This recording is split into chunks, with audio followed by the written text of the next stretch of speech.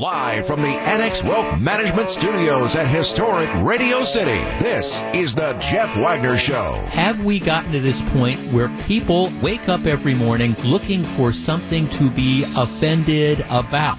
I live in this place called the real world, and I understand what is going to happen. Her story is, I was trying to scare him away. At the same time, she shot him point blank in the face.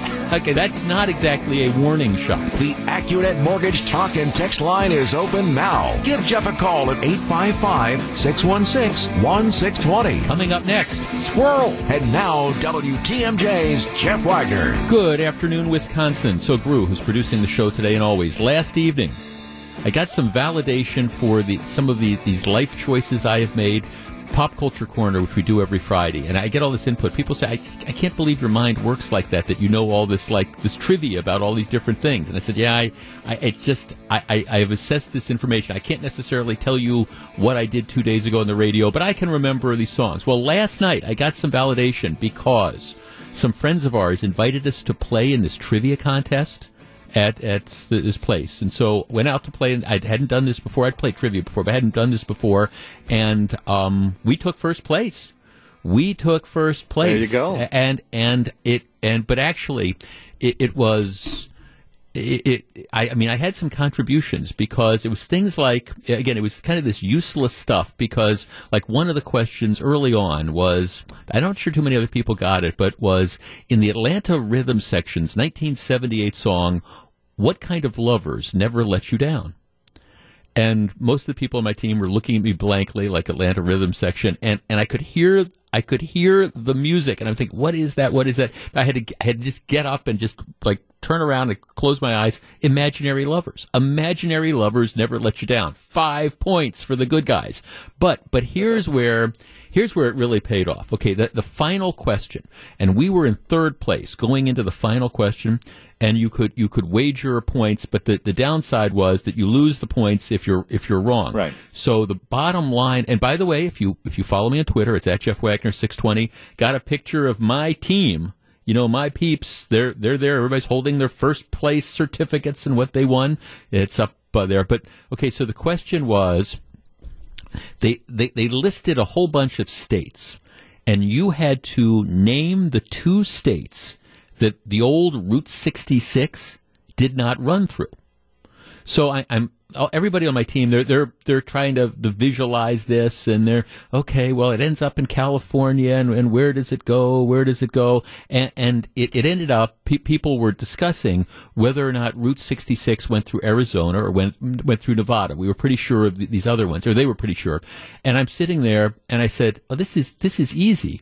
And then I start singing the lyrics to the song. Get your kicks on Route 66. It runs from Chicago to L.A., and I'm just doing the things, and then it's like Flagstaff, Arizona, don't forget Winona, Kingston, Barstow, Sanford. I said, it runs through Arizona. And they're like looking at me, no, I don't think you can get from Arizona to California. Taos, New Mexico, I'm doing live. I said, it's in the song lyrics.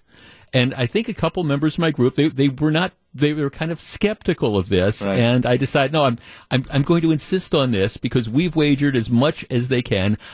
I'm positive of the song lyrics, so it wasn't necessarily my geography. It was that I knew the song. Nailed it. 15 points. We jumped from third place to first place, and we win. So nice. It's one of those. Yes. Now I did have a couple that were wrong. One of the questions was, what decade did they last roll out Model T Fords? And I tried to puzzle this through, and I thought it was the 30s, but it was actually the 20s, 1927. So I got that wrong, but at least I was there. But I was in there fighting, but it was the song lyrics that pulled us out. It wasn't my geography skills, but I knew that song lyric. It Flagstaff, Arizona, don't forget Winona. I said, it goes through Flagstaff, Arizona. That means it's got to be Arizona. And everybody's looking at me like, I'm not sure. I don't think you get from there. Said, trust me on this one. So, hey, we came in first. So that's it. The pop culture stuff, you just never know when you're going to want to dig up some piece of useless information that might I don't know, help you win a trivia contest or something. It was quite fun. All right, our number, 855-616-1620. That is the AccuNet Mortgage talk and text line. A lot of ground to cover on today's show. Friday show is always a little bit different. There's a couple heavy lifting topics, but there's also some of the lighter stuff as we get into the weekend. And seriously, as I was saying a couple minutes ago to Steve Scafidi, when you have a big Packers game over the weekend, it almost feels like people are just, you're kind of marking time till Sunday evening. It's like, yeah, okay, we've got Friday and Saturday, but when does kickoff occur? So I get that there is a sense of that going on, but here is one of the things that's going to happen before we get to Sunday kickoff. That is, we are getting predictions of weather again. Now, last weekend, you will know that we had the predictions of the big storm, 6 to 10 inches of snow, and while we did have a little bit of weather, it was largely what they'd call a bust forecast. They got it wrong. As far as like the snowfall totals and things of the like, it turned out to be a lot less. Now, I don't make fun of the weather people for doing this. I mean, candidly, as I've said, I would rather they predict 10 inches, we get 2 inches, and then move on. I mean, that's fine. Lots less to shovel, lots less hassles, and I understand it's difficult to predict weather around here. So if you go to the websites for every one of the television stations, and I did this just a couple minutes ago, right before I came on the air, the big, and some have bigger banners than others, but the lead story on the website for every local TV station, weather, winter storm advisories. Some of the I think Channel 58 is predicting the biggest snowfall. I think Channel 4 is being a little bit more moderate. The other ones are in the middle. But I mean, it's this screaming letter: snowstorm. Starts after 5 o'clock tonight. Goes through tomorrow. Now, my sense on this one is that there's probably something to it. I mean, I don't think we're going to miss it 2 weeks in a row. I don't think this is going to be a bust forecast, but what do I know? I mean, I'm not the guy that has the degree in meteorology or all the computers. But we are being told, okay, you're going to get snow tonight. It's going to go through overnight, and during the day today, advisories from 5 o'clock tonight, I think, until 6 o'clock tomorrow. Here's my question. Are you going to be changing any of your plans tonight, during the day tomorrow, or tomorrow night? Are you going to be changing any of your plans because of the weather forecast? Our number, 855-616-1620. That is the AccuNet Mortgage talk and text line. And the reason I ask this question is whenever we get forecasts of snow, particularly on Friday or Saturday night, I always hear from a ton of people who work in the service industry, the hospitality industry, people who are, run restaurants, or people who work as servers in restaurants, or bartenders in bars or taverns, and they go absolutely ballistic with a lot of these forecasts because they say, my God, you tell people that there's going to be 4 inches of snow coming on the ground, and the listeners or the viewers just don't know how to process this, and they think, oh my God, it's going to be the end of the world, and they don't go out, and it kills our business. And as it turns out, like last week, if it's a bust forecast, they're going, okay, we canceled all these different plans, and there was nothing that should have stopped people from going out. All right, so my question is, are you going to change your plans at all because of the forecast? Our number, 855-616-1620. That is the AccuNet Mortgage talk and text line. I'll tell you where I come down on this, and we will discuss in just a moment. If you're on the line, please hold on. You're going to be doing different things tonight and tomorrow because they say it's going to snow. This is Jeff Wagner. Back to take your calls. Here's WTMJ's Jeff Wagner. Last week, we were told it was going to be Snowmageddon. Turned out to be a bust forecast. This week, similar sort of forecast, maybe not quite as dire. Predictions say, okay, we could get up to, I think one TV station I'm looking at says it could be up to 8 inches. Others are more moderate on that, but it looks like we're going to get some snow. All right, are you going to change your plans because of the forecast this evening and tomorrow? Let's start with David in Milwaukee. David, good afternoon. Good afternoon. What do you think? Hello? Hi, you're on the air. Go ahead. Hey, last weekend was not a non-event. Something happened last weekend that was worse than the snow, and that was that band of pink that was the ice that came through. So Saturday we had sideways icing, and who cares about the snow last weekend? That was extremely dangerous. And so I think the Weather Service has got it right on. I drive a heavy truck. We're not going to change anything, but that, I get it that the companies and, the people in the food service industry don't like that. But I think that the guys that run that operator out in Dousman are extremely accurate for the most Look, part. David, I don't want to turn this into. I'm not trying to beat up on the weather forecast. The predictions were, upwards of 10 inches of snow last weekend. The weather people will tell you they missed it. I mean, and it's fine. You get it wrong every once in a while, but I don't think even the weather folks, even the people like at the National Weather Service, I think they pretty much acknowledge that, okay, we got this one wrong as far as the snow total. Yeah, they said it was going to be ice, and yes, I drove my wife down to the train station at 7 in the morning on Saturday, and it was kind of one of these white knuckle drives. So I'm not saying it was, sunshine and 70s, but we didn't get 10 inches. Let's talk to Lori in Sheboygan. Lori, you're on WTMJ.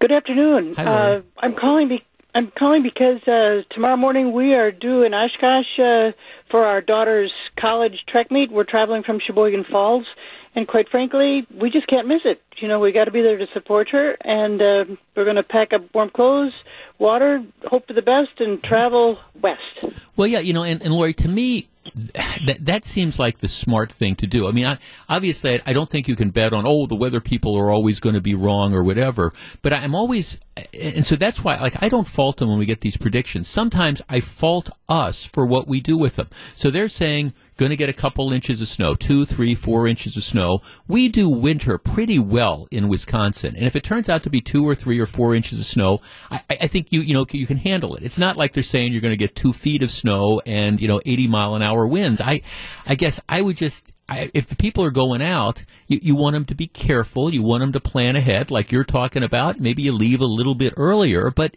you can't live your life around forecasts, especially you can't live your life around, we might get a little bit of snow in Wisconsin in January. And we might miss a fantastic track meet, too. Well, right, exactly. No, thanks for the call, right. And see, and that's it. Now, I mean, again, sometimes when I do these segments, it's like, you're being irresponsible. You're telling the people to go out and take risks. No, of course not. Of course not. But the flip side of this is, okay, they say we're going to get a little bit of snow this evening. If you're planning to go, to the corner tavern or to the restaurant down the way to get a fish fry or something, we do snow okay. Be careful. Don't drive like an idiot. Recognize that, okay, you might need to leave a little bit of space between cars, but, a little bit of snow is not a life-threatening condition. We should know how to handle that. Now, you change, if they're talking about a blizzard, you get 2 feet of snow, that's a different dynamic. But these forecasts, even at the extremes, are like 5 or 6 inches of snow. Susan, you're on WTMJ. Good afternoon. Hi, Jeff. Thank you for taking my call. Yes, ma'am. I'm just the opposite. I was in an accident a couple of years ago because of snow, and I'm so afraid to drive now. I was supposed to go to the Dells tomorrow morning early, like at 5 a.m. for an American Legion conference, and I'm not going. and so would it be fair to say that your biggest concern is because of what happened to you a couple of years ago, you'd just be so nervous and so anxious that it's just not worth it. It wouldn't be fun because you'd be worried about what could happen. Yes, I have a class that was supposed to start at 8 a.m., and I don't even know if I would make it. It's not worth it to me. And last weekend I had absolutely nothing, so I didn't care. Yeah. But unfortunately, this weekend I do. Got it. Well, again, and that's fine if you don't want to get out of your comfort zone, and if you're uncomfortable driving in a few inches of snow or whatever, or you're worried or you've had that problem, I get it. But at the same time, I mean, sometimes I do think we have become weather weenies, and this is kind of me sticking up for the people I know in the hospitality industry and stuff. I mean, if I had plans for a fish fry or to go out. Melissa Barkley just walked in the studio. Melissa's going to be out at Mr. B's in Mequon, doing the We Love Wisconsin tour. If I had plans to go see Melissa at 5:30, just because they say the snow is starting at 5, I'm not going to change those plans. Mike on the Northwest Side. Mike, you're on WTMJ. Yeah, good afternoon, Jeff. Hi, Mike. Hey, my thoughts are, well, I've been around for a while when winters used to be a lot worse and a lot colder. But I'm going to say snow doesn't bother me. It's freezing rain and ice that bothers me. So if it's going to be icy, I'm not going. But if it's snowing, I don't really care.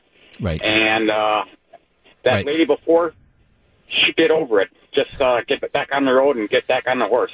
Well, I mean, thanks for calling. The last thing I want is somebody going out on the roadways if they're going to be scared and they're going to be terrified of driving, and if they're driving, 20 miles an hour when a safe speed is 40 miles an hour because they're freaked out by the snow. So, I mean, I think you have to know your own comfort zone. I don't think there's anything wrong with that, but I do see people criticize the TV stations. They criticize the radio. They criticize the media, the newspaper, for putting these things. Okay, this is what the weather forecast is going to be. A lot of times, I think that criticism is unfair. The criticism might be, it's not that they're reporting it. You can fault them when they're wrong. It's more like how we process that information. All right, if they're saying it might be 2 to 4 inches of snow over a prolonged period of time. All right, and we say, oh, my God, it's going to be 2 inches of snow. Well, okay, I guess the question becomes, given how well we do snow around here, if we hear 2 inches of snow and we decide, well, we've got to cancel our plans. I was going to meet my friends, a mile away at this restaurant we like to go to for a fish fry. Is that on the media or is it on us? Let's talk to Dale. Dale, you're on WTMJ. Good afternoon. Hey, how are you doing? Hi, Dale. Okay, are you going to be changing your plans? No. We live in Janesville, which is out in the middle of the country. The city of Janesville and Rock County Highway do a really good job with the highways, even with all the ice, because they've got all this anti-ice and pre-wet stuff today that it doesn't matter to me, but over 30 years ago, we lived in Milwaukee at that time, and I made a drive every day to Janesville. I had just gotten a new company car, and I heard there was snow coming, so I left at 2 o'clock in the morning to get to Janesville by before 6. Right. I didn't get here till 7:30 that morning because of the snow. I couldn't even see the roads. But you know what? I made it, and 20 minutes after I got here, the GM plant closed, and then I had to wait till 2 o'clock in the afternoon to go home, and I had to wait for Rock County to plow out Highway 14 so I could get home. But anyways, you know what? We live in Wisconsin. It's going to snow. You're going to get ice.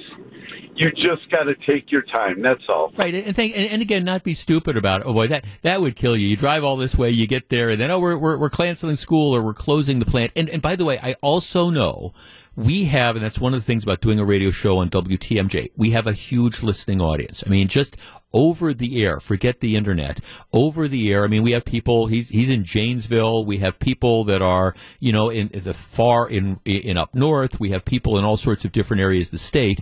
And I do also appreciate that it's different in different places. My sense of this storm and the predictions is it's going to be worse to the north, worse to the west. So like the experience that we get that they get in Madison might be different than the experience that you have around here. And that's so, I mean, somebody would say, oh, it was a bust forecast. Well, it wasn't a bust, 7 counties over. So it is one of the difficulties that's out there. Whatever you do, I mean, be careful. And my guess is, I will be surprised if they get it wrong 2 weeks in a row. It's just, okay, just figure out what your comfort level is. And on behalf of all the restaurants and entertainment places that operate tonight, be safe. But, I mean, watch the weather, pay attention to what's going on, but don't necessarily automatically cancel your plans. And for goodness sake, you don't need to go to the grocery store and make a run on milk or bread, because the bottom line is, even unless these forecasters are really wrong, this snow moves out during the day tomorrow. Trust me, by Sunday morning or Saturday night, you'll be able to get to the grocery store to stock up on whatever it is that you need for the Packers game on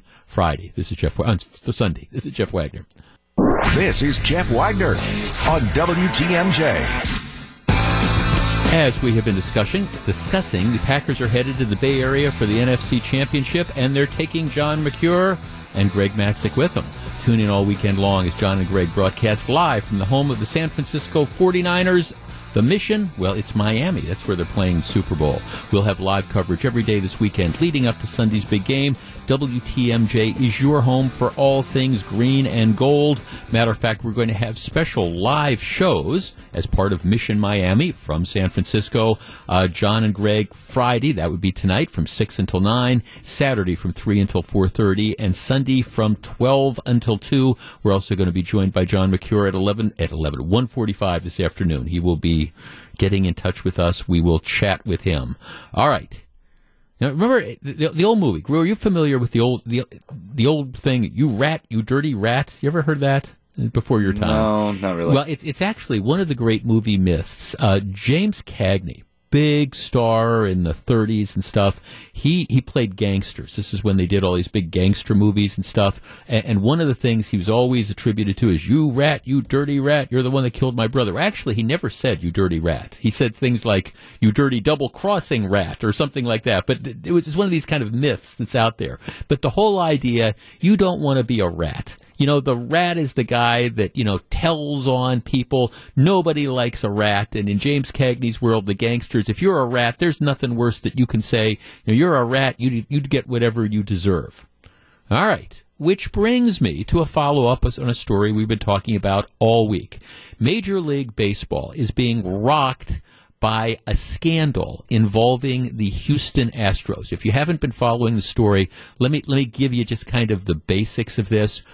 In baseball, the pitcher throws different types of pitches: fastball, curveball, changeup, etc.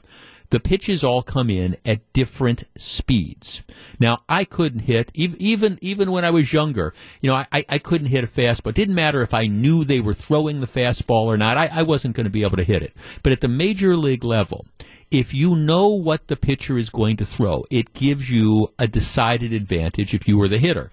Now, there's some pitchers, like Josh Hader, throws the ball 100-plus miles an hour. You know he's going to throw a fastball. He just dares you to hit it, and a lot of people can't because he's so good. But for most players, if you know somebody's throwing a fastball, or they're throwing a curveball, which comes in slower, or they're throwing a changeup, which looks like a fastball, but it doesn't go as fast, the pitcher has an advantage because it's the advantage of surprise. You think it's going to be a fastball, and so you're getting ready to swing, sooner. It's an advantage. The catcher puts down signs and to tell the pitcher what pitch that the pitcher should throw. The batter can't see those signs. So what teams have been trying to do from the beginning is that they've been trying to steal signs. So if you have a base runner like on second base who's looking in at the catcher, what the teams often have to do is they have to change up their signs so the base runner can't figure out what pitch is coming and then signal it to the batter because it would give him advantage. Okay, that's kind of the basis. But there's nothing wrong with trying to steal signs, if you're the runner at second base. That happens, that's always happened in the game. What the Houston Astros did in 2017 when they won the World Series is they broke baseball rules, not unwritten rules, but rules, because they were using electronics to steal signs. What they did was, at the beginning at least, in its most basic form, there's a center field camera, like if you look at TV. So if you're watching the center field camera, you can see the sign the catcher puts down. Somebody watching the camera would then signal to the dugout what sign the opposing team's catcher had put down. Oh, it's going to be a fastball. And then a Houston Astro player would take a baseball bat and bang on this trash can. And they had the signals. Okay, so all the batter has to do is listen, and if he hears like one bang, that means the pitcher's going to throw a fastball. If you hear two, it means it's going to be a curveball, or whatever. That's how they did it. It got a little bit more sophisticated later on, but they were using electronics to steal signs. They were a very good team. They won the World Series. But there's always been these questions about this. So Major League Baseball has now, they started this investigation. They have now confirmed that this is what's happened. The manager and the general manager of Houston have been fired and suspended by baseball. The manager of Boston, who was the who was the bench coach in Houston, he's been fired, will probably be suspended. one of the players on the Houston team who's now, he was the manager, had been hired to be the manager of the New York Mets. He's now been fired. So there's all this fallout. All right, how did this get started? Well, there's a pitcher. His name is Mike Fiers. And he pitched for the Brewers. You might remember this. And he was one of the guys, successful pitcher for the Brewers. They traded him to Houston in a deal that actually brought Josh Hader to the Brewers. That's how far it goes back. Okay, here's what happened. And this is what really jump-started this. There's always been suspicions about what Houston did. But last November, Fiers sits down. Now, he's not with Houston anymore. He's been traded somewhere else. Fiers sits down with a couple reporters, and he outlines this whole thing. He tells the reporters, this is like last November, yeah, we cheated. We used the center field camera to help steal signs, et cetera, et cetera. We did all this. And then the reporters go out and they find 3 other former Astros players who confirm this. They run with the story, and then, Major League Baseball comes in, and now you've got this huge scandal that's there. But Fiers is one of the ones that broke the story, and he was the one who publicly stood behind it. Yeah, they allowed him to do it for attribution. And his response is, hey, so we weren't playing the game right. We used all these stealing things. We were willing to go above and beyond to win. He says, I just want the game to be cleaned up a little bit because there are guys that are losing their jobs because they're going in there not knowing. Young guys getting hit around in the first couple of innings starting a game, then they get sent down. It's BS on that end. It's ruining jobs for younger guys. The guys who know are more prepared, but most people don't. All right, so he's saying, hey, look, yes, I was on the team, we were doing this, but I think this is wrong that it's going on. I think it's hurting lots of the players. People are losing their careers because they're getting hit, and the reason they're getting hit is because the other team is cheating. All right, so he blows the whistle on this. It turns out they were doing it. Mike Fiers is becoming persona non grata in Major League Baseball. Former Brewers manager Phil Gardner, he says, Fiers will be viewed as a rat. He's going to be viewed as a rat. If it's a big deal for you, why didn't you bring it up when you were with the Astros? Why didn't you step up and stop it? You're going to wait until you go to another team. You're going to enjoy the fruits. If there's any success being had, you're enjoying that while you're with the Astros, and then you go away and say, I don't like that anymore. To me, that's not a very good standard, and I think most baseball players will look at it that way. All right, 855-616-1620. That's the Accunet Mortgage talk and text line. Is Fiers a rat? I mean, is he a whistleblower? A guy who, I don't know, saw that the team that he was on was cheating, and yes, he benefited it to an extent. He didn't stop it. He didn't blow the whistle on it while it was going on, but now he has exposed this cheating scandal. Should he be viewed as a rat, or should he be viewed as a guy who, well, maybe he should have done it sooner, but at the end of the day, he's doing the right thing? Is he a rat? 855-616-1620. That's the Accunet Mortgage talk and text line. Or is he a whistleblower? I'll tell you where I come down on this in just a minute. If you're on the line, please hold on. This is Jeff Wagner. Jeff Wagner on WTMJ. We're back. Heart disease is the leading cause of death in the United States, and chances are you or someone you know is affected by it. Please join Gene Miller for our latest WTMJ Cares initiative. Help us raise funds for a local chapter of the American Heart Association, all leading up to National Wear Red Day on Friday, February 7th. Go to WTMJ.com for more details. WTMJ Cares is powered by Watry Industries and Premier Aluminum. Okay, 855-616-1620. That's the Accunet Mortgage talk and text line. The reason that this scandal is roiling Major League Baseball is because a couple former players on the Houston Astros, they blew the whistle on what was going on and said we had this elaborate cheating scandal scheme. They went to the media. They reported this. Major League Baseball investigated. They found it was true, and now you have this huge fallout. And guys like Phil Garner, former manager of the Brewers, saying, hey, Mike Fiers, the pitcher who broke this, he's going to be viewed as a rat. All right, is that really a fair sort of thing?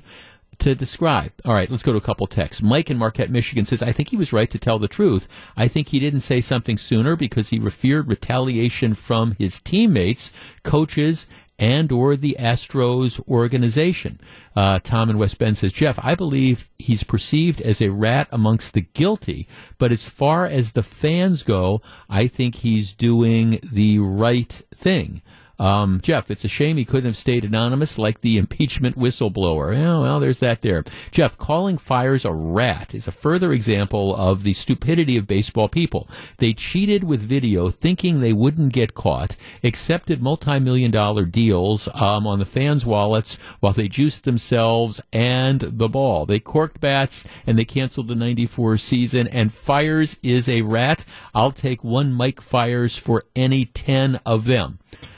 I'm closer to the last text message than I certainly am to Phil Garner. Now, see, here's the thing, for example, that drove me crazy about baseball during the steroid era.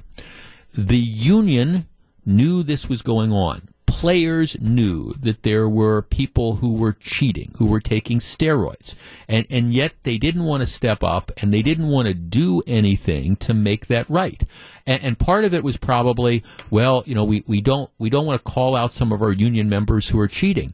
But I always thought, what about the people that weren't cheating? I mean, what about the people who were, I don't know, you know, you're not cheating, you're a 250 hitter. And all of a sudden, you see your career being shortened by somebody who's automatically now, all of a sudden, who's not as good a natural baseball player as you are, but now the guy's hitting home runs and he's hitting 280 and he's gotten a lot faster, all because he's cheating. Well, okay, I understand. On the one hand, you don't want to, it's one of your union brothers that's there, but at the same time, what about the people who are playing by the rules and they're getting passed up and they're not getting the big contracts and maybe their careers are shorter because, hey, we'd rather pay the big money to the 280 hitter than the 250 hitter, and we don't care if the 280 hitter is cheating or whatever. This is kind of the same thing. Now, would it have been nice if Mike Fires early on would have said, in 2017, while he's playing for the team, guys, this is wrong. This is cheating. We should not be doing this. And would it have been nice and would it have been a credit if he blew the whistle early? Absolutely. No question about it. So I understand he leaves himself open to being accused of being a hypocrite. Hey, you cheated, you took advantage of it, and now you're going public with it. At the same time, this isn't what a rat is. He is exposing conduct which is against the rules. He is exposing conduct which, like I say, a lot of the players, and that's his point, there's a lot of players who are trying to play by the rules, and their careers are taking a hit because, other people are cheating to do better. So, does it make you a rat because you're exposing this illegal conduct? And my answer would be no. And shame on people like Phil Gardner, and shame on anybody in Major League Baseball, including some commentators, particularly a prominent one on ESPN, who are being critical of Fires for exposing the cheating. And if it makes Major League Baseball look bad, well, too bad. If this is the facts, that there was a team that won the World Series that did it by cheating, well, okay, too bad. That's what the facts are. If it makes you look bad, well, it deserves that. And if Houston thinks that they're being treated unfairly, and I don't know if they do or not, but if Houston fans think they're being treated unfairly, well, maybe your team should have followed the rules. And the guy that exposed it, perhaps even though he was a bit tardy in exposing it, he's not the bad guy. And maybe, just maybe, if you had more rats like that who decided to go forward and tell people when the cheating is going on, maybe the game would be cleaner. He's a rat. Give me a break. Back with more in just a minute. Live from the Annex Wealth Management Studios at historic Radio City, this is the Jeff Wagner Show. And now, WTMJ's Jeff Wagner. Good afternoon, Wisconsin. Welcome back to the show. Melissa, you going to be watching the Packers game on Sunday? I will. Okay, you're going to be watching it. Yeah. All right. This is a vague question to ask, but I have a point. Why are you going to be watching it? Why will I be watching it? Well, I am a fan. Okay. So that's one. Okay. B, I really I've seen every game this season, so why would I miss another one? Okay. In the playoffs are a big deal. And I work in news, so I got to know what's going on, too. Okay. all very, very valid reasons. Now, this might seem like a dumb question that I'm going to ask you, but bear with me. It is a point. If you knew how the game was going to turn out, would you watch it, or would you be anywhere near as interested in watching it if you knew the outcome? Ooh, that's a tough one. If I knew they knew. won, I would still watch it because I would want to see the build-up. If they lost, I don't know. That's a tough one. But you wouldn't be. I mean, I guess it'd be fair to say, and I think this is probably true for most people, that the thing that makes live sports fun for most people is you watch it because you don't know how it's going to turn out. That's a good point. Yes. I mean, right. I mean, it's as a practical matter. If, for example, you weren't able to watch the game on Sunday, but you had DVR'd it and you found out the outcome, maybe you'd watch it on Tuesday. But if you knew that the Packers lost, 40-37, there wouldn't be as much interest. You might go see a couple plays, and I understand there's people who go back and watch it, but the beauty of live sports, and it's one of the reasons why advertisers charge all this money and pay all this money, is because we watch it because we want to know how it turns out. As a general rule, would that be fair? Mm-hmm. That'd be fair. Okay, good. That's the only that. Gru is looking at me like, okay, that's obvious. Why were you doing that? All right, but accept this premise that if you know how something is going to turn out, I'm not saying that you necessarily have no interest in it, but you have less interest in it. And if we all knew, if we said beforehand that the Packers-49ers game this weekend was going to be like professional wrestling, and the script had leaked, and we knew that that it was going to be decided on a last-minute field goal, and they had it all orchestrated, it was going to be like a play. If you knew how it was going to turn out, you would be less interested. I don't think you can argue that point. All right, which brings me to the other big story, this time a huge national story, which is the I word, impeachment. Now, the trial starts on Tuesday.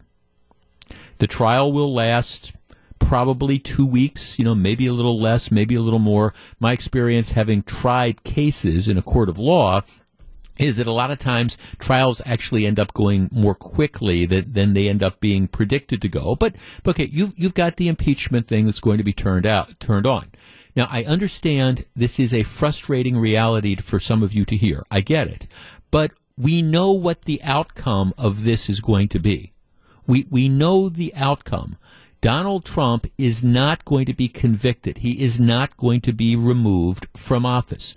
There's not 2/3 of the Senate that are going to vote to remove him. Now, you might be frustrated with that. You might think the senators are not doing their constitutional duty. I understand all that. But we know in advance what the outcome of this is going to be. And I understand maybe there's some of you that are out there saying, well, you don't know, there could be some bombshell that's got... Look, I will bet you all the money in your wallet versus all the money in my wallet. I've got some money in my wallet right now that, that this is what the outcome is. He is not going to be convicted. I don't think anybody thinks that he is going to be convicted. So given that outcome, do you care about the process? Do you care to watch this? Or is this just essentially a waste of time? 855-616-1620. That is the Acunet Mortgage talk and text line. All right, is this going to be just a giant yawner? Do most Americans care, especially given the fact that we know how this is going to turn out? Now, while Gru is lining up the calls, let me share with you the first 3 paragraphs of an opinion piece by conservative commentator Hugh Hewitt, who's in the Washington Post today. The impeachment trial will be a big yawn for millions of Americans. If we could apply AI to I.O., artificial intelligence, to impeachment obsession, there might emerge the archetype of the impeachment addict, a strange and decidedly outnumbered category of American, part hopeless dreamer and part conspiracy-addicted schemer, almost certainly a blue-check Twitter hyper user and one disconnected from the NFL entirely.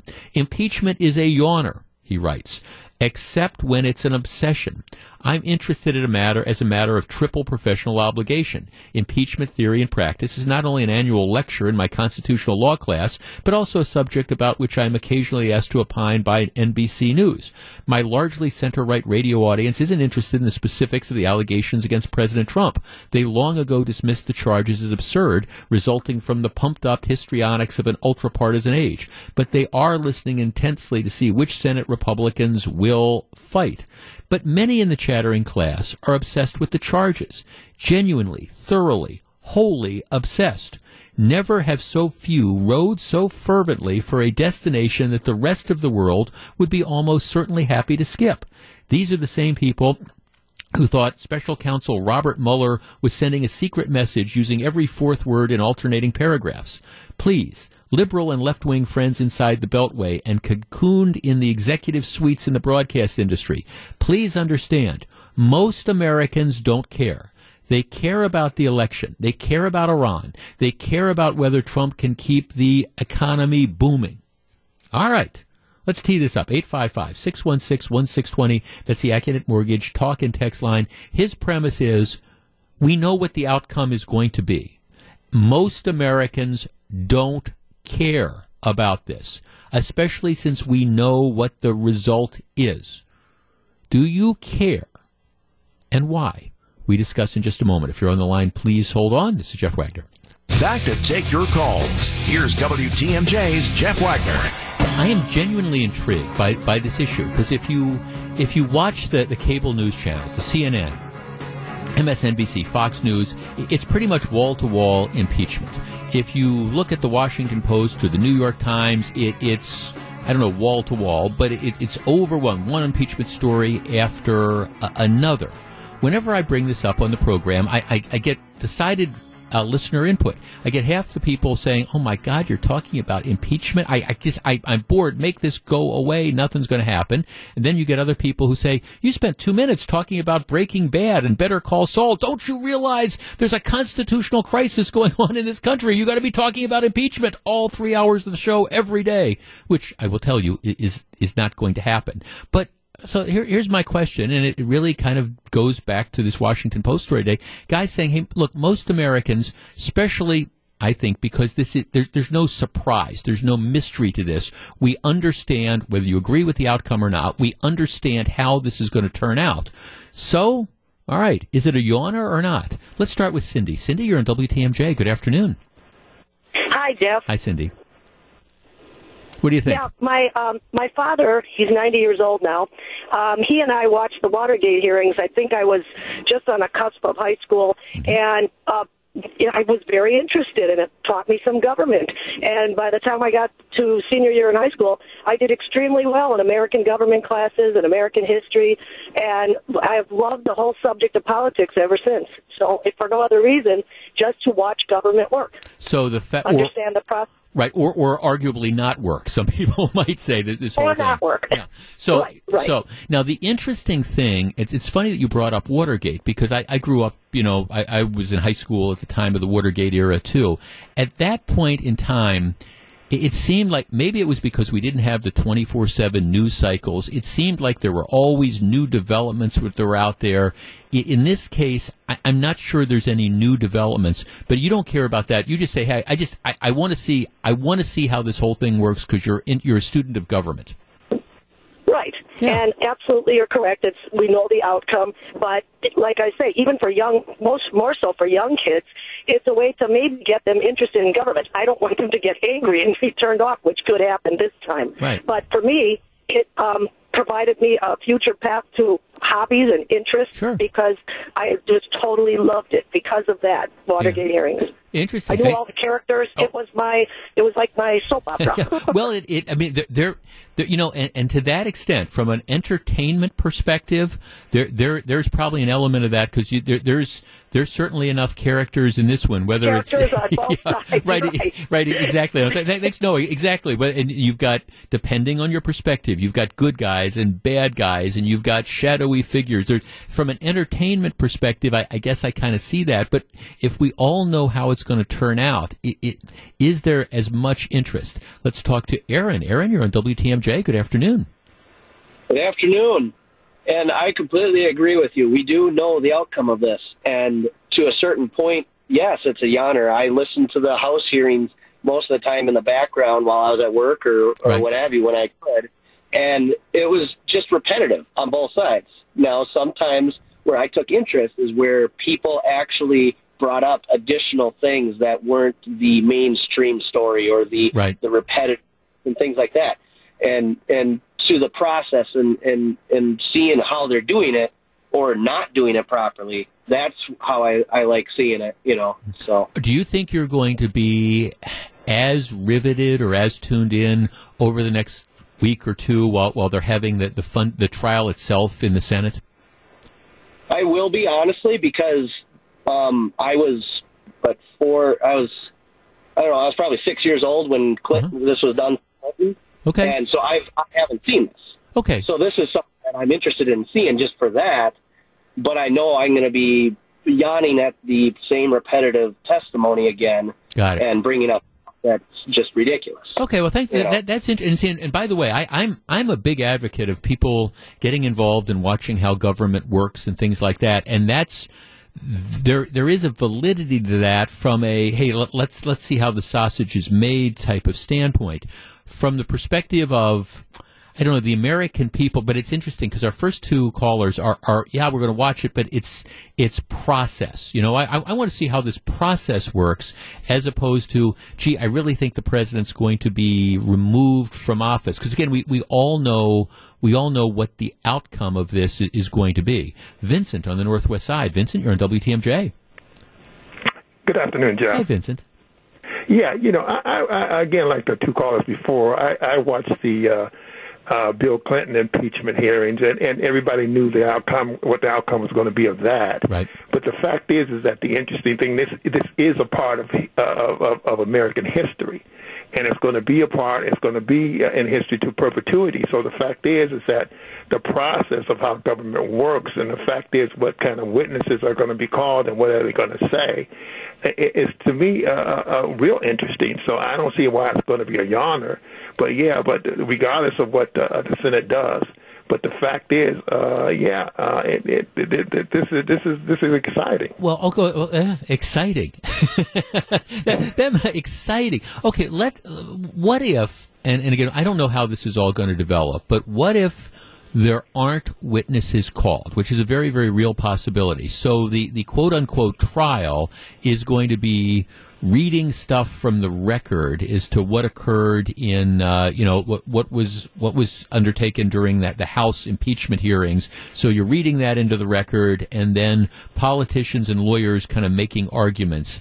You think you might tune out on that part? Will that make it less exciting? I think I might, because I think I would tune out on that. I think I would be able to disservice to the American people if witnesses aren't called. If the Senate comes in and reads and then says, well, they dismiss everything. Right. I think the fact is that this will be a total disservice to the American people. Yeah, it will. It is interesting. I have to admit, I might tune back in and zone in a little bit more if John Bolton testifies, and if Hunter Biden testifies, and if Joe Biden gets called to testify. I agree that might take it into just another realm of theater, because you don't exactly, well, the outcome is predetermined. You don't know what any of these guys are going to say. That there is that kind of element that might get my attention too. Thanks for calling. And I appreciate the idea of history. I wonder. And look, and I understand that there's a huge chunk of the population that can't stand Donald Trump and wants him removed as president, and are screaming at the radio, this guy is saying it's not going to happen. Well, it's not going to happen. I'm sorry. Unless there is some incredible smoking gun that has not showed up yet, and I kind of doubt it.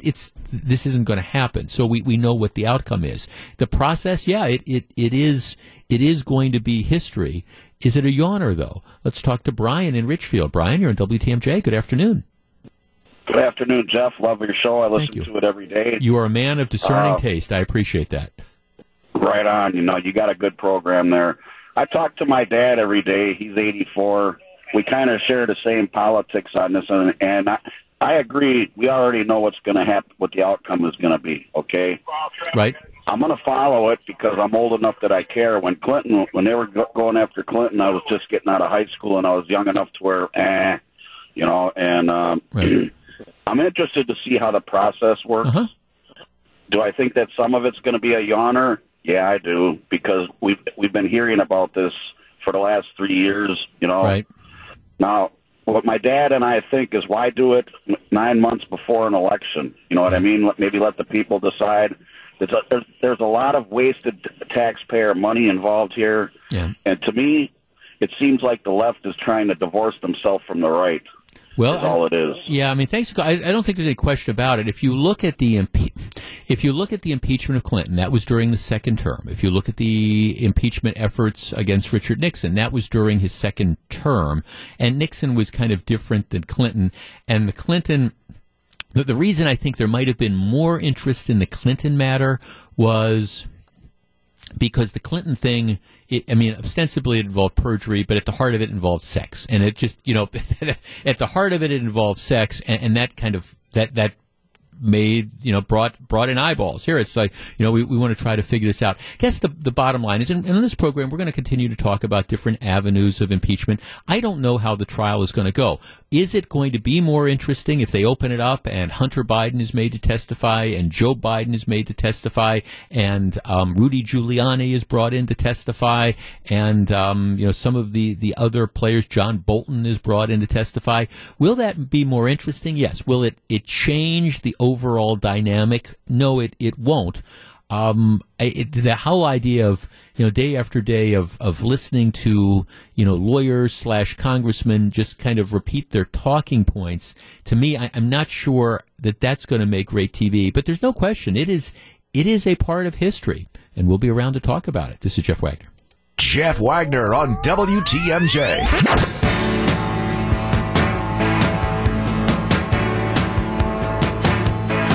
Following the Democratic debate the other night, one of the big questions, it's interesting, nobody's talking about anything that the candidates said during the debate. The only thing that is being discussed is the set-to between Bernie Sanders and Elizabeth Warren afterwards. It was caught by a hot mic. I think you perhaps know this story. A few days ago, Elizabeth Warren comes out and says, Bernie implies that Bernie Sanders is this awful sexist. And she says, now keep in mind, we're in January of 2020. She says sometime, late summer of 2018, so a year and a half ago, Bernie and I met. And during this meeting, Bernie said that he didn't think a woman could be elected president. Bernie Sanders said, I never said that. Okay, now, and of course, it's generating controversy. He said, she said, literally, he said, she said. You've got, CNN, the moderator that asks Bernie, he denies it, and then she says to Elizabeth Warren, well, when Bernie said this to you, it was not CNN's finest moment, but you have this going on back and forth. Now, who said what to whom, I don't know. Do I think Bernie Sanders, of all people, do I think that he's this evil, sexist misogynist who said, Elizabeth, there's no way a woman can be elected president? I find that difficult to believe. It just strikes me as being something out of character and inconsistent with, all the other things that Bernie Sanders has said over the years. But, that's not the most interesting aspect of the story to me. The interesting aspect of the story to me is, why is this surfacing now? Why is Elizabeth Warren bringing this up at this point in time if they really had this conversation back in 2018? Why hasn't she been saying, how dare you even consider about voting for Bernie Sanders? He's this awful misogynist who said a woman can't get elected president. Why hasn't this been raised before now? And now, of course, we're looking at just a couple weeks out from the Iowa caucus. Well, the answer is becoming more and more clear the more polls that come out. There was a Des Moines Register poll that came out, late last week. The poll showed that Bernie Sanders was passing Elizabeth Warren among that progressive wing of the Democrat Party. And that's the wing that the two of them are fighting for. Bernie had started pulling ahead. She was running third or fourth in the polling, but she was behind Bernie for the progressive view. New poll out today, Reuters poll, and this is a national poll. All right, national polls, and keep in mind we elect presidents. We don't elect presidents nationwide. We elect them state by state. But to give you an idea, national poll that I'm looking at, it's a Reuters poll. 20% of Democrats say they would back Sanders. 19% say Biden. And then 12% say Elizabeth Warren. She's running behind Bernie Sanders. So I was looking at a number of the other national polls that have come out in the last week, all of which have been released in the last 2 or 3 days. And no matter where you look, like here's one by The Economist, and you know, take these polls with a grain of salt, but I think you see my point. The Economist's poll, Biden 27, Sanders 20, Warren 14. The Hill poll, Biden 29, Sanders 19, Warren 11. Quinnipiac, Biden 25, Sanders 19, Warren 16. Let's see, the IBD poll, Biden 26. Okay, that's kind of an outlier. Morning Consult, Biden 29, Sanders 23, Warren 14. What you're starting to see is the voters, the left-wing voters, if you believe the polls, coalescing around Bernie. And what I think is going on here is I think the Elizabeth Warren campaign looks at this and says, hey, we're in trouble here because, you know, we're not going to get the moderate voters at this point in time. We've got to be the standard bearer of the left. And at least if you look at these polling numbers, and my guess is their internal polling numbers are probably saying the same thing, we've got to get people to bail on Bernie. What's the best way to do that? Well, we say he's this evil old sexist who hates women and doesn't think they can get elected president. And if you don't think that's the case, the big question is, why do you drop this allegation at this point in time in the campaign? I smell flop sweat. When we come back, we're supposed to be talking to John McCure. He's out in California. Stick around. You're listening to Jeff Wagner on WTMJ.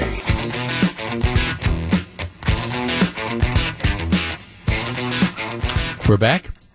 It's always a scary thing about technology when John McCure, we're going to be talking to in just a couple seconds. He's in California, and my producer is saying he's trying to connect to Lucy Live, which I have no idea what that means. But John, you have made it work, whatever that is. I don't know who Lucy is and why you're trying to connect to her, but no, actually I do. It's a different way of communicating. Hello. Good afternoon. Good afternoon, Jeff. Lucy is our friend. That's right. That's how we get this all hooked up. Hey, I wish you were here with us, and I sincerely mean that because you're a fun guy to hang out with, and this is absolutely gorgeous. We're in San Jose, Santa Clara, kind of right on the border there. It's where the 49ers play. It's where the Packers will play on Sunday. Snow-capped mountains, I'm looking at. It's bright sunshine. It's going to be a great weekend for football. Okay, so I heard some of your reports. You flew out last night with Greg. There were Packers fans and 49ers fans on the flight with you? Yeah, this was really interesting. So Matzik and I had quite an adventure getting out here. Our flights were delayed. We didn't get to our hotel until about 2 o'clock in the morning. And on the flight, there were Packers fans and Niners fans. And there was a little bit of friction, actually, that happened. I interviewed Packers fans after we landed to the airport, and they had their green and gold on. I was standing talking to them. They were a very pleasant couple, Bob and Terry.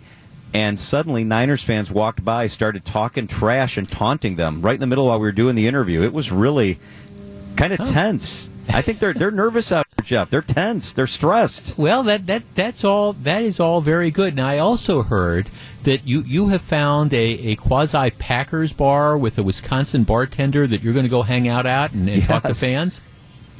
How good is this? So the name of the bar is the High Life, like the champagne of beers, right? Miller. So that's where we're going to hang out, and there's a bartender there who has family in Wisconsin, the Northwoods, that still own a tavern there. And she's a whole lot of fun. She's going to kind of be our host this afternoon, so we are going to head there coming up here shortly. As a matter of fact, we're on our way there. If I convince Greg to get out of the sunshine and actually get into the bar. Well, to that... Not usually hard to convince Matzik to get into the bar, but that's what we're trying to do. To that point, I know you were at Lambeau Field, as I was, last weekend. Mm-hmm.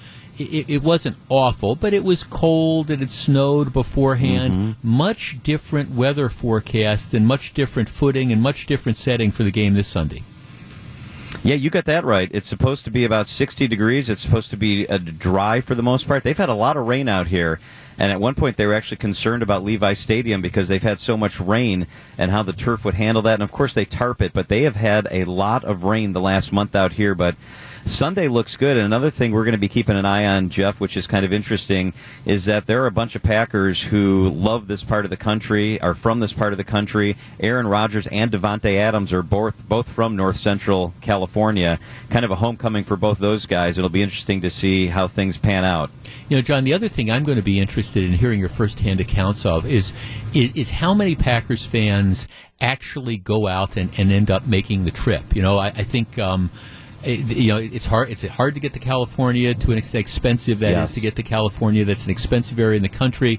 I understand we all hope for the best. Some people are perhaps thinking, okay, look what happened, back earlier in the season. The Packers don't have much of a chance. I'm wondering if Packers fans are going to travel as well as they typically did, or maybe some people are just going to, hold on to their powder, hope they get to Miami, and then try to figure out how to get to the Super Bowl.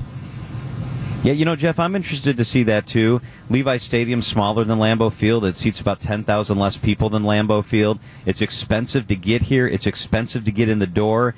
When I looked yesterday, it was like $450 was the cheapest ticket to get in an upper corner of the end zone, and that's only going to go up in the next couple of days. And as we booked our travel to come out here, it was very expensive. There's not a lot of options from Milwaukee.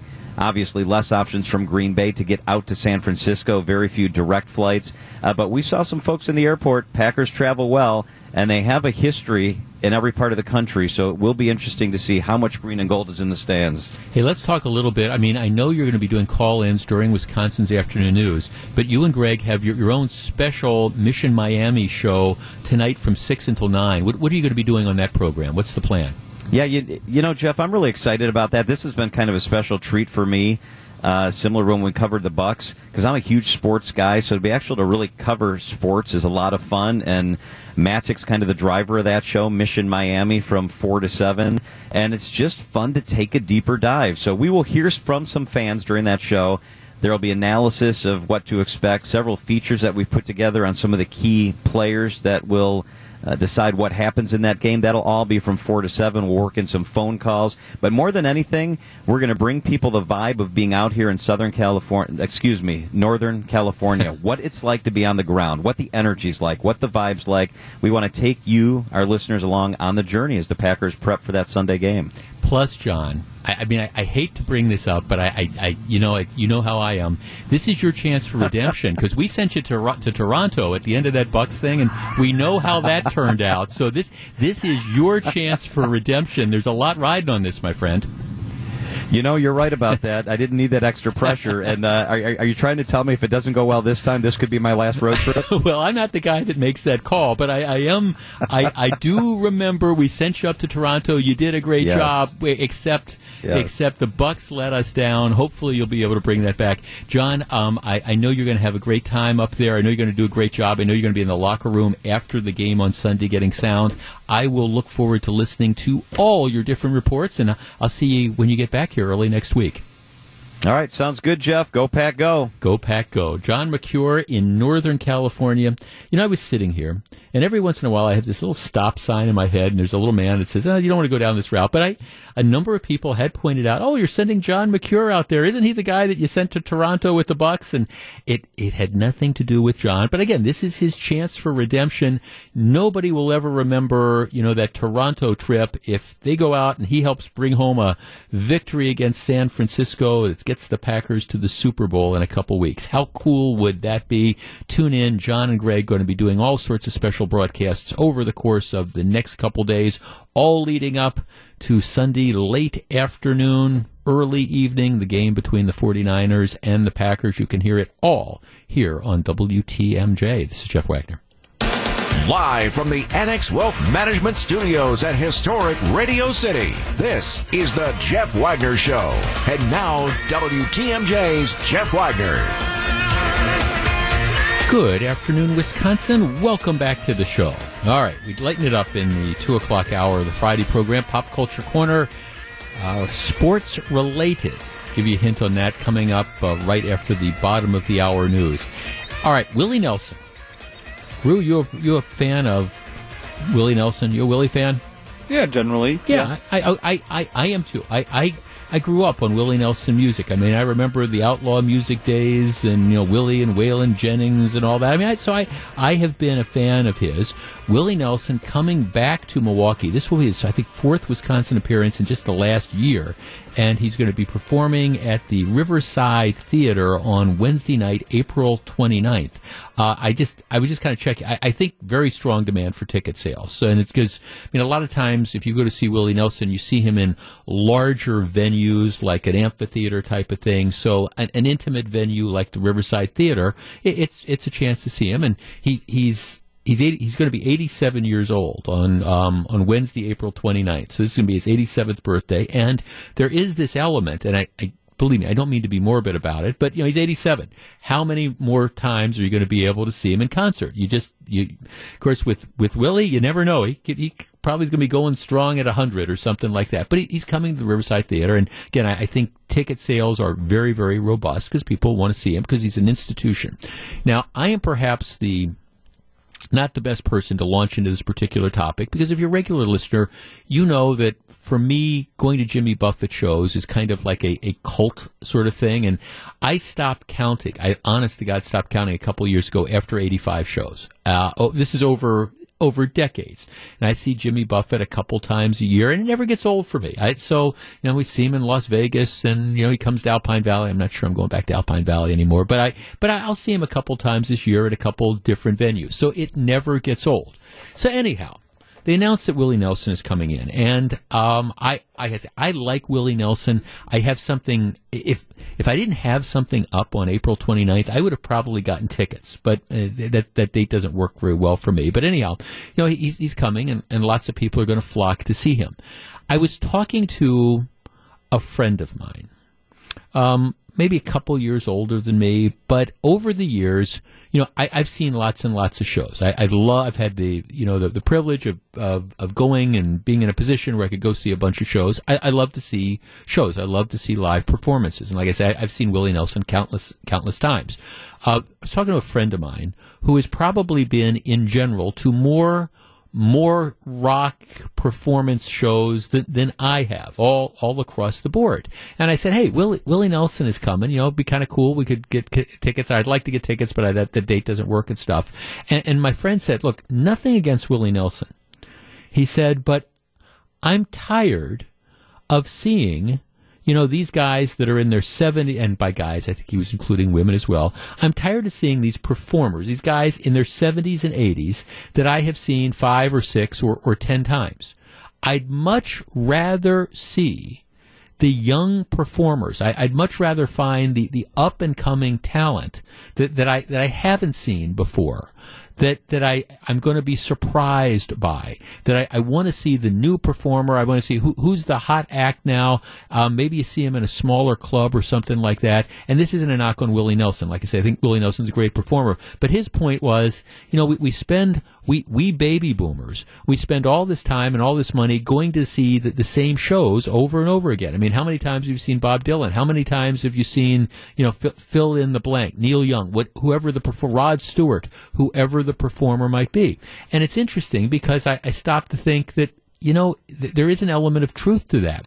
When I have the opportunity, I go and tend to see these shows that I've seen I've seen the performers over and over again. And my sort of mental justification of it is, well, you never know if this is going to be the last time they tour. They're in their 70s. They're in their 80s. Whatever that is, do I really need to see them again? And I do that a lot because, again, I don't know whether it's nostalgia or, you go and say, I remember when I saw this particular performer, 10 years ago or 5 years ago or whatever, and I still like their music and I'm still willing to go there. My buddy's point was, we should be trying to find new music, and that's where we should be spending our time, not going to see John Mellencamp for the 15th time. Our number, 855-616-1620. That's the Acunet Mortgage talk and text line. Where do you come down on this? On the one hand, tried and true performers that you've seen over and over and over again, who, quite candidly, because of their stature, they're probably commanding top dollars. Go try to see the Eagles. And look at how much you're going to spend to see the remaining Eagles. You've got that on the one hand. Are we, by going to see the same artists over and over again, the people that you've seen 5 or 6 or 7 times, are we doing ourselves a disservice? Instead of doing that, should we be trying again to find those new performers? Or, hey, it's the soundtrack, if the 70s are the soundtrack of your life, go, because you're going to know all the songs, you're going to know all the words, and you're going to have a lot more fun. All right, 855-616-1620. That's the Accident Mortgage talk and text line. All right, when you're going to these shows or you're thinking about spending your hard-earned money, do you go to see the same performer over and over again? Maybe a performer that you've seen for years? Or should we be looking for the newer talent, finding the people that might surprise you? We discuss in just a moment. If you're on the line, please hold on. 855-616-1620 is the number. I admit, historically, I tend to go see the tried and true performers that I've seen countless times. My buddy is at least making me rethink whether that's the wisest thing. We're back in just a second. If you're on the line, please hold on. You're listening to Jeff Wagner on WTMJ.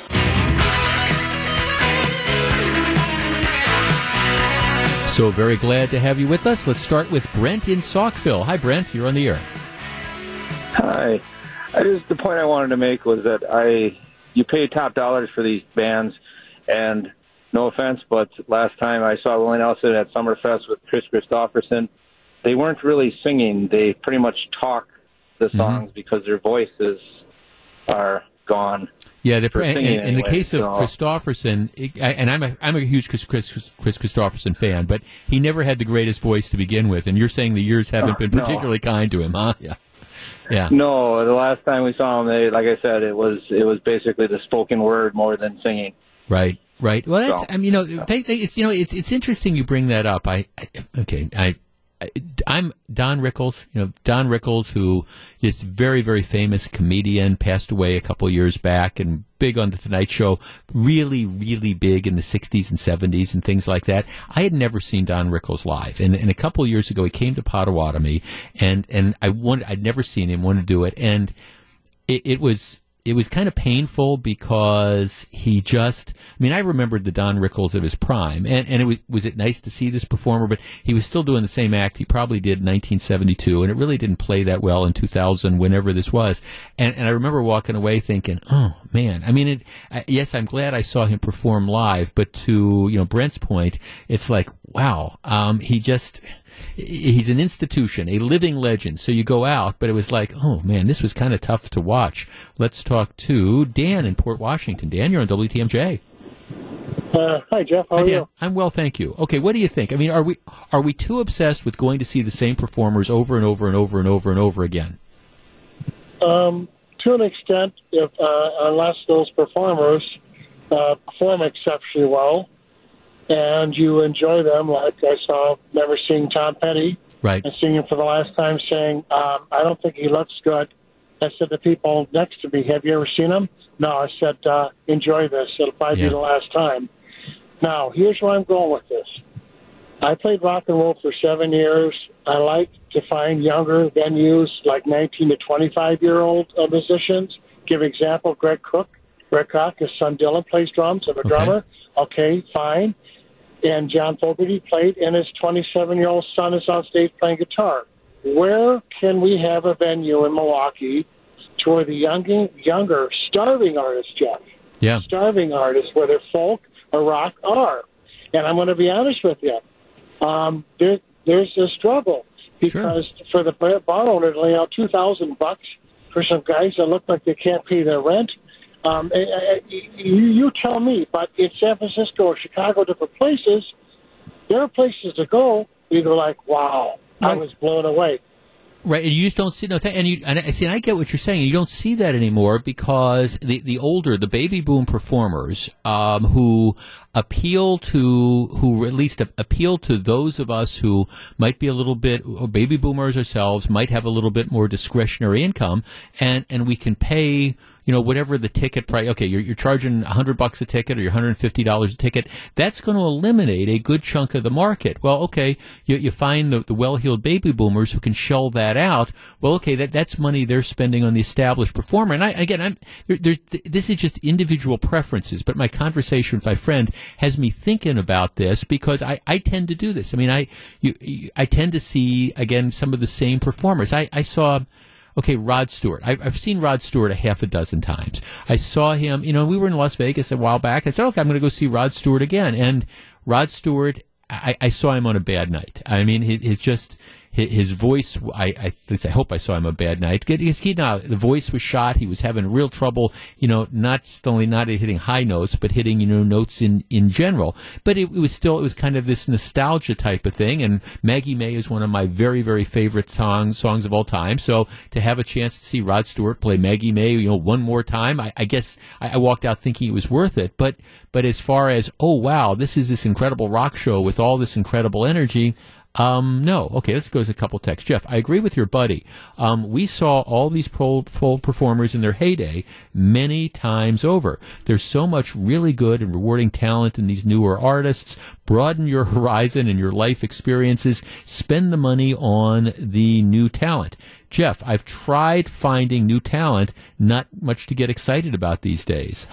Jeff, I still enjoy seeing my older favorites. I just saw Seeger and Hart, but my wife talked me into going to see Greta Van Fleet at Summerfest last year, and my goodness, they're Led Zeppelin reborn. So you always want to keep your options open. Well, yeah, there's something like that. Jeff, we went and saw Ronnie Millsap a couple years ago in Escanaba. We love his music. Unfortunately, he was not able to sing his whole songs. His voice simply was not there anymore.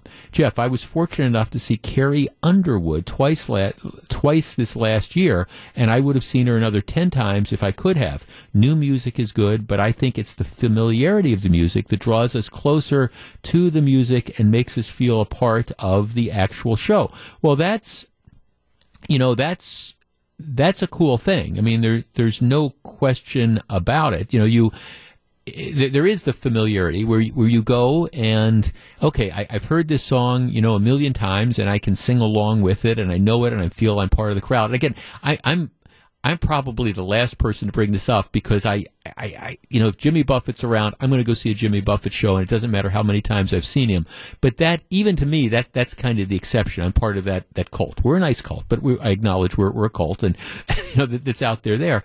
But it is kind of the other performers. And am I still going to spend money to go see some of the old performers? Absolutely, because even if they're not what they were in 1974, well, a lot of times they're still pretty darn good, and that's okay. Plus, there is that nostalgia factor. You kind of want to see how people aged. But one of my goals for the new year and moving forward is to also say, you know what, I want to try to find some of these new artists as well, and I want to kind of be surprised about this.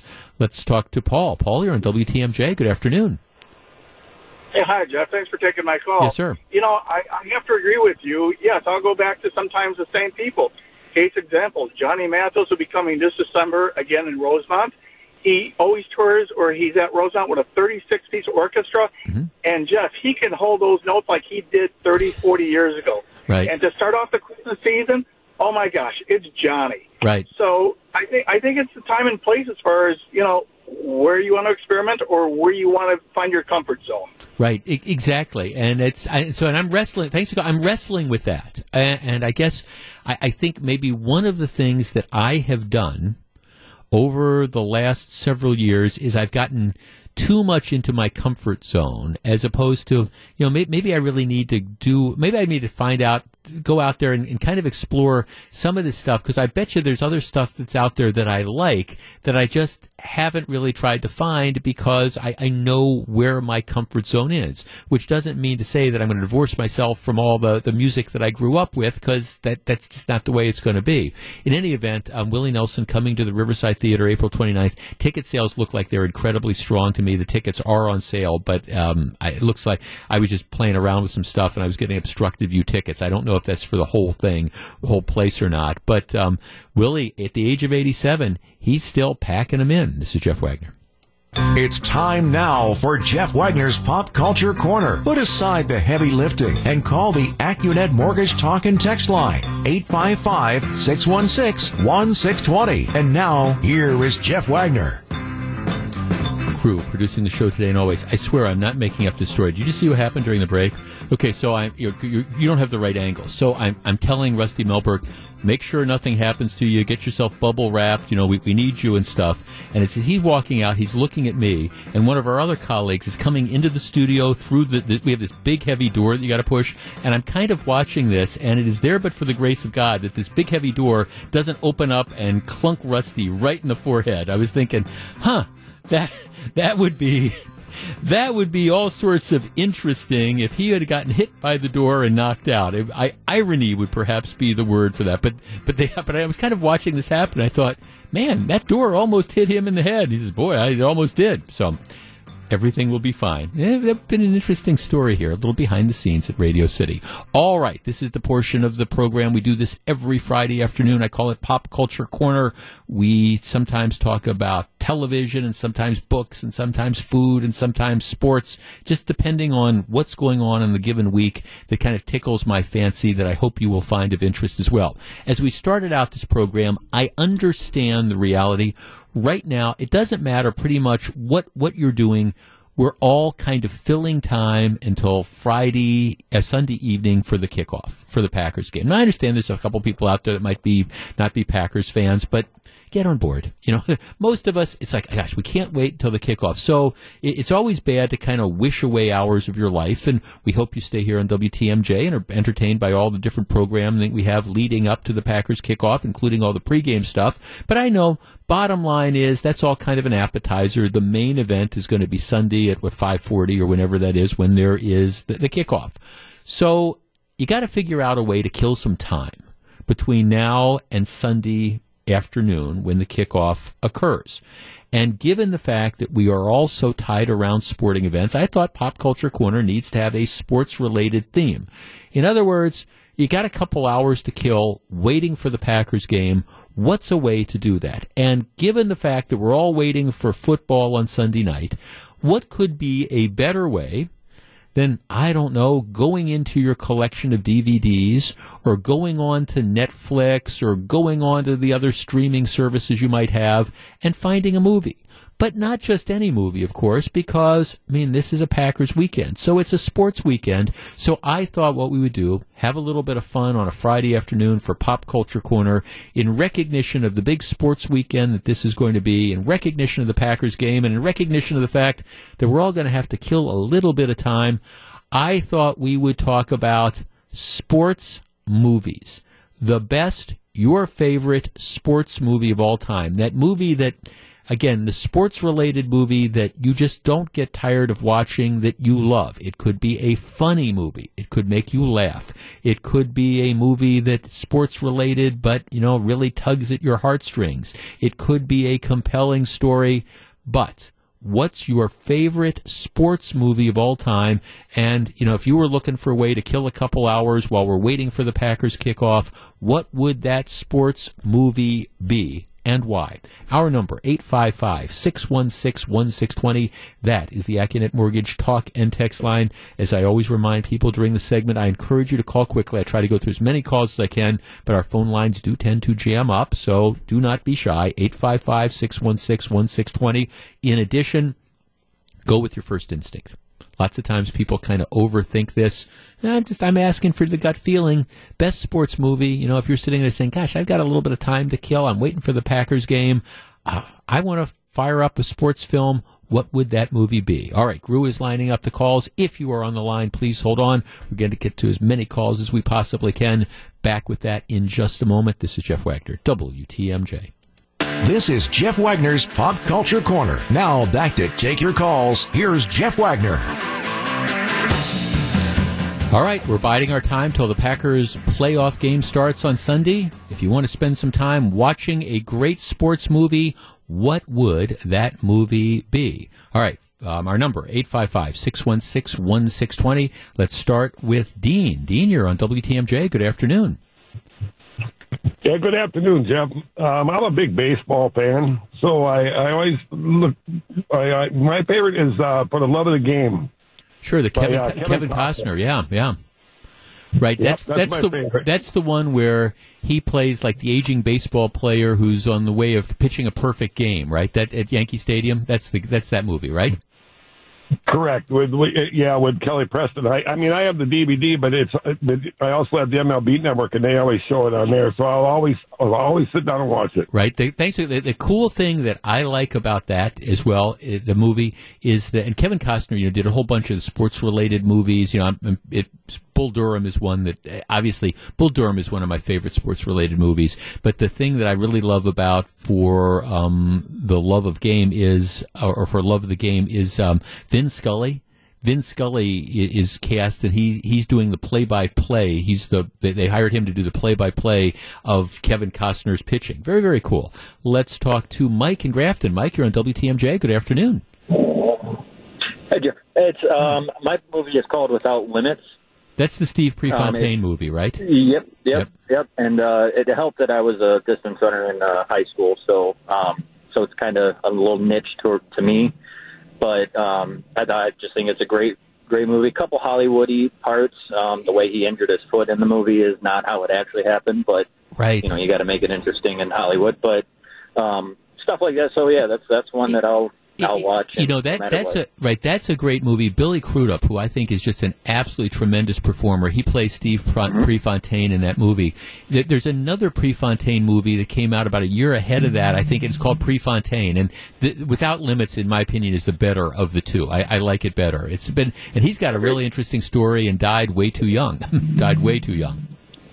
Agreed. Thanks for the call. Yeah, Without Limit. And if people don't know Steve Prefontaine, he was a distance runner back right at the time when there was this whole issue about Olympic athletes being paid or not being paid, and he was coached by the guy that went on, as I recall, to kind of found Nike. So just a great story, and very, very interesting. Okay, let's talk to Mike in Mequon. Mike, you're on WTMJ. Hey, Jeff. Hi, Mike. My favorite movie has got to be Miracle. The 1980 Olympic team, right? Yes, I watched it live, and I can watch that movie again and again. Yeah, do you remember when all that happened, the whole Miracle on Ice thing? You remember all that, right? I do. I was just out of college at that point, so and hockey's my sport. Oh, okay, absolutely. Well, that was. Thanks for people who. That's the whole Miracle on Ice thing, and it was where the U.S. Olympic team, which was composed of amateurs back then, was going up against the Soviet Union, and they ended up winning the gold medal. I think they beat the Soviet Union in the semifinals, but it was just absolutely great. And there's some legendary side stories back in the day that I don't think they showed it live, as I recall. I think that they showed it on tape. And there's a legendary story about how a local broadcaster came on the air, was doing a promo and gave the result away, because they were going to be showing the game later on. But it's a wonderful story, that whole Miracle on Ice story. Let's talk to Dave. Dave, you're on WTMJ. Good afternoon. Good afternoon, Jeff. Okay, favorite sports movie?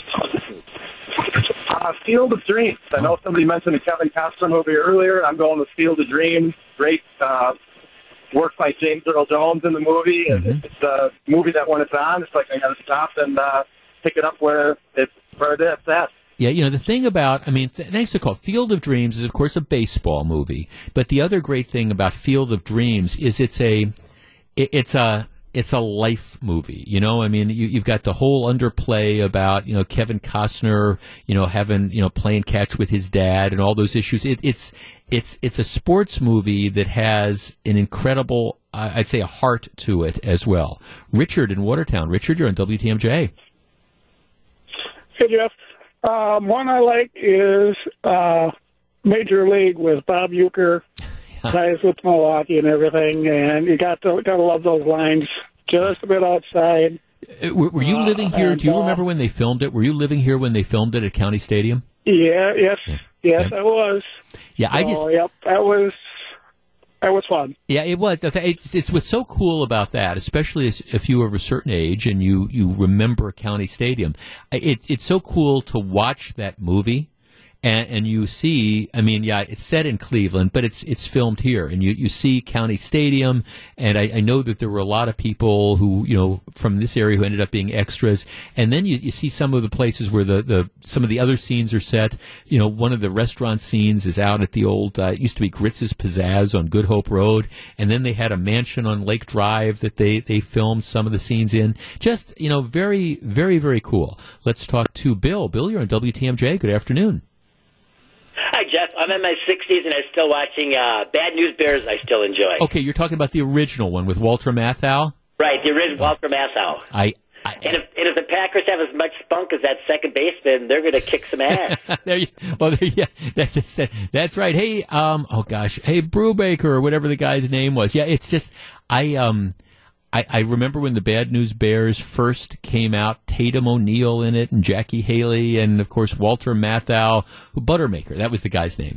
It just, they did all these sequels, and I don't think they ever quite captured the magic of the original, but I loved Bad News Bears too. Lorraine, you're on WTMJ. Good afternoon. Hi, I like Major League.